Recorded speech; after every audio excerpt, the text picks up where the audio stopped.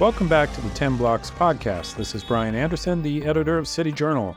Joining me on the show today is Michael Torres. He's the deputy editor of Real Clear, Pennsylvania, where he writes about education policy, politics, and other matters in the Keystone state. He's been writing regularly for City Journal on all things Pennsylvania, and his work has also appeared in National Review and Newsweek. Today, we're going to discuss his recent writing on K-12 education in Pennsylvania and in the country at large. So Michael, thanks very much for coming on 10 Block. Thank you very much for having me, Brian. So across the country, public school districts are putting in place policies that require faculty and staff members to conceal students' gender transitions or gender questioning from their parents. These secrecy policies, I guess you could call them, enable school employees to basically facilitate student gender transitions by using in the classroom or in personal exchanges with the students their preferred pronouns and helping them seek transgender medical consultation and treatment. All of this, I gather, without their parents' knowledge or consent. So, first off, how widespread, in your view, are these policies, and how would they differ from a traditional public school approach to parental notification? So they have spread very widely across the country very quickly. According to Parents Defending Education, the parental rights group, they put together a list of more than school districts across the country that comprise more than 10 million children. So almost all major cities, most major suburban school districts, you'll find policies like this that require teachers or administrators to withhold this information from parents. And the policies are strikingly different from traditional policies that require the information, medical or otherwise, to be given to parents. And that is something that I was very interested in looking at with this article to try and understand exactly how they were justifying such a striking contrast in approach to how school districts usually act as a facilitator of information between parents and teachers with regard to how their children are doing in school. So the school districts are relying on particular legal theories to justify the secrecy policies. So among these theories are the notion that students have a right to privacy from their parents, that the Constitution's 14th Amendment establishes basically the children's right to transition without their parents' permission, and that under Title IX, revealing a student's gender transition can constitute a form of harassment. These theories, and you would have to say they're very recent theories, are pushed by activist organizations and are premised on the position that parents harm their children by refusing to affirm their gender transitions. So in your view, do these theories have any kind of real legal grounding? To be frank, they do not.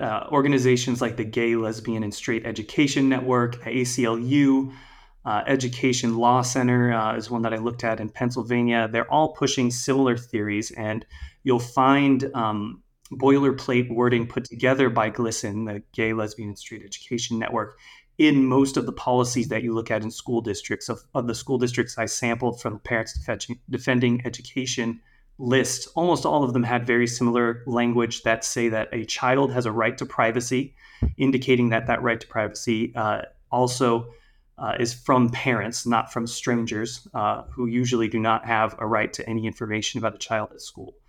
But perhaps the most striking legal theory is about Title IX. The basis, the reasoning of that legal theory comes from the idea that parents are essentially guilty until proven innocent. If a child comes to a teacher or an administrator and says that they want to transition genders, and the school district has this policy, it requires the teacher or administrator to assume that the parent is dangerous to the child until the child says otherwise, or oftentimes until the parent proves that they are willing to be affirmative of what the child wants unquestioningly. Until that point, they will not, often not even speak to the parent. The relationship becomes directly between the administrator or the teacher and the parent. And as I spoke to attorneys about these theories, essentially what I've come to understand is that there are no legal cases that have been come through the courts that justify any of this with regard to a child's right to privacy. A lot of that comes based off of a law called FERPA, the Family Education Rights and Privacy Act. But that law was enacted by Congress for the express purpose of ensuring that parents have access to information about their child, not that school districts have a right to withhold information about a child from parents. Instead, school districts are skirting the edge of that legislation to try and create secondary, almost clandestine documentation strategies to hide information from parents, blatantly flouting the purpose of that law. And with regard to Title IX, no court in the country and the law itself plainly does not allow for information being withheld from parents. And we can go deeper into that if you'd like. Well, I'm kind of curious, though. You've been speaking to parents. There must be really growing pushback about this because most parents would be outraged to discover these policies applied in the case of their particular child. Yes, of course. And I'm actually in the process of working on a story right now about parents in Seattle, Seattle area school district, in which a child, a fifth grader's gender transition was withheld from the parents, and the immense consequences that on the child, the family, and the entire school district. And I'm sure listeners have heard or seen or read about stories across the country where families are outraged to find out what is happening to their children. One story that I included in my article in Study Journal about this happened in Dover, Pennsylvania, where a mother found out that the school had been referring to her daughter with male pronouns for more than a year without her knowledge. And when she went to a school board meeting and protested and asked why this was happening, the school board directors said, well, we can't. It's illegal for us to tell you about this sort of thing. Directly referencing these laws in which we've been talking about, none of which is true. There is no law requiring them to withhold this information. And that mother, I believe, has taken it to court. Yeah, I can imagine some lawsuits of this shaking things up because it really is outrageous.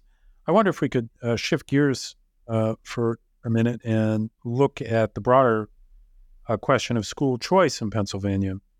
Earlier this year, the state's governor, Democrat Josh Shapiro, and Republicans in the state Senate, and we wrote about this, negotiated a budget deal that would have introduced K through 12 education vouchers.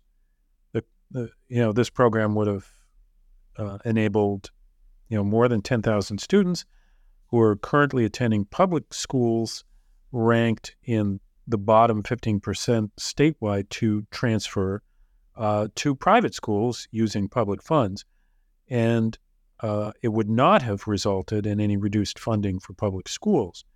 So Shapiro promised initially to expand school choice during his gubernatorial campaign last year, and he repeatedly affirmed his support of the voucher program throughout the negotiation process, yet he vetoed it in the final budget.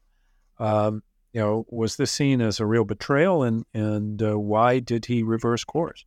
I believe it was definitely seen as a real betrayal, especially by Senate Republicans. The statements they've made and the way they've acted since the announcement that he would veto the vouchers underscores a true and deep feeling of being double-crossed. Some of the leaders in the Pennsylvania Senate, the Republican leaders there, discussed with media across the state how they came to an agreement with the governor, how he promised to get the state house, which has a one-seat Democrat majority, behind the agreement. And at the last moment, he changed his mind. And now Republicans are using technical means to keep the negotiations going by delaying follow-on legislation to enact the budget further. But there is a very deep, deep sense of betrayal that is going to persist throughout the rest of the Shapiro administration, and it's going to test the strength of each side of each party in the state significantly as the debate goes on. I mean, what do you think the likelihood is right now of any kind of voucher program being passed in Pennsylvania? To be honest, I think it's very low. Governor Shapiro has expressed vocal support for vouchers several times. He even went on Fox News to talk about how he supports it. However, that support has always been very qualified. He's always made sure to say that as long as it doesn't take away from public schools. But when it came down to it, and when the negotiations were happening, and the final days of budget negotiations came, that vocal support did not turn into real support with teeth when it comes to telling fellow Democrats to change their votes from a no to a yes. I don't see that changing any time in the future, especially as he has eyes on bigger offices beyond Harrisburg. People across the country, people watching politics, see Governor Shapiro as a likely candidate for president in the coming years. And so having unions as an enemy is not something that he's likely to see as something to deal with going into a Democrat primary. No one wants to have the teachers' unions against them. And being the governor who, for the first time ever, enacts vouchers in Pennsylvania will make teachers' unions his enemy. Right, for sure. Now, most state education departments have adopted some form of what is called culturally responsive teaching. This is a pedagogy that requires teachers to ensure, that their teaching material, and the way they conduct their classes are culturally relevant.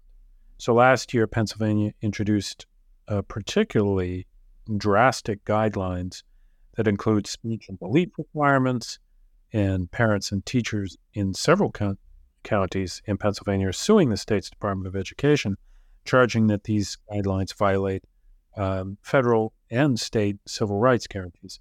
So I wonder if you could give us a brief sketch of what those Pennsylvania guidelines look like and why so many people have been upset by them on the grounds of free speech and quality education. Yes, the culturally relevant pedagogy, often called the other CRT by academics, is something that's spread across the country in recent years as well. It's been enacted by many state boards of education. And in Pennsylvania, the State Board of Education made a sort of slide maneuver in which they required that teachers be trained in culturally relevant teaching, whether it's on-the-job training or in graduate school. But they didn't define what that meant.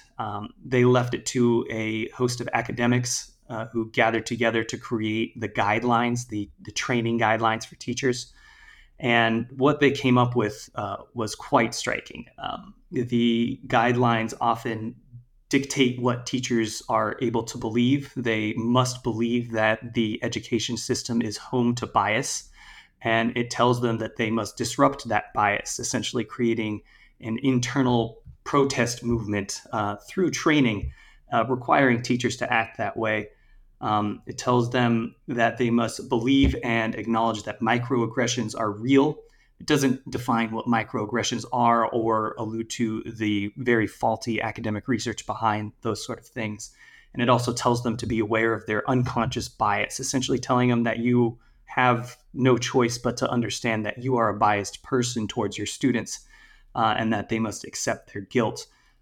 This obviously resulted in a swift lawsuit taken up by several school districts after these guidelines became public, as obviously they violate First Amendment rights, but more fundamentally, they are a big attack on the way in which students and teachers in school districts operate, the way they train, and the way that they see the relationship between a student and a teacher, rather than being one of education, quite frankly, to being one of activism and social justice, which many parents and even people who work in school districts find distasteful.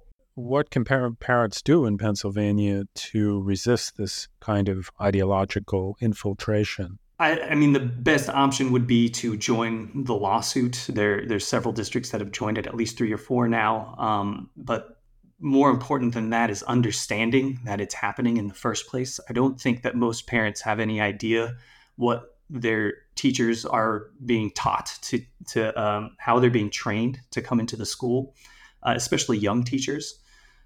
This theory comes from a critical theorist named Gloria Ladson-Billings. It has a long history, and it's really gone under the radar for quite some time as it's spread across the country. Another thing that they need to do is contact their legislators, because this was something that was allowed with a Republican majority in the state House and state Senate a couple of years ago. So it's very much gone under the radar, as people just plainly don't understand what it means. Culturally relevant pedagogy is not something that's either understandable or self-defining. You have to take the time to really see what they're training teachers to do to understand how frightening it is. Thank you, Michael, for the overview of what's going on in Pennsylvania, most of it troubling from your description. Don't forget to check out Michael Torres' work on the City Journal website, www.city-journal.org. He's been covering the education beat in Pennsylvania for us and for Real Clear Politics. You can follow him on Twitter @MindOfTorres, and we'll link to his author page in the description. You can also find City Journal on Twitter @CityJournal and on Instagram @CityJournal_MI. If you like what you've heard on today's podcast, please leave us a ratings on iTunes. Michael, thanks very much for coming on. Thank you, Brian. It was a pleasure. Thanks for joining us for the weekly 10 Blocks podcast featuring urban policy and cultural commentary with City Journal editors, contributors, and special guests.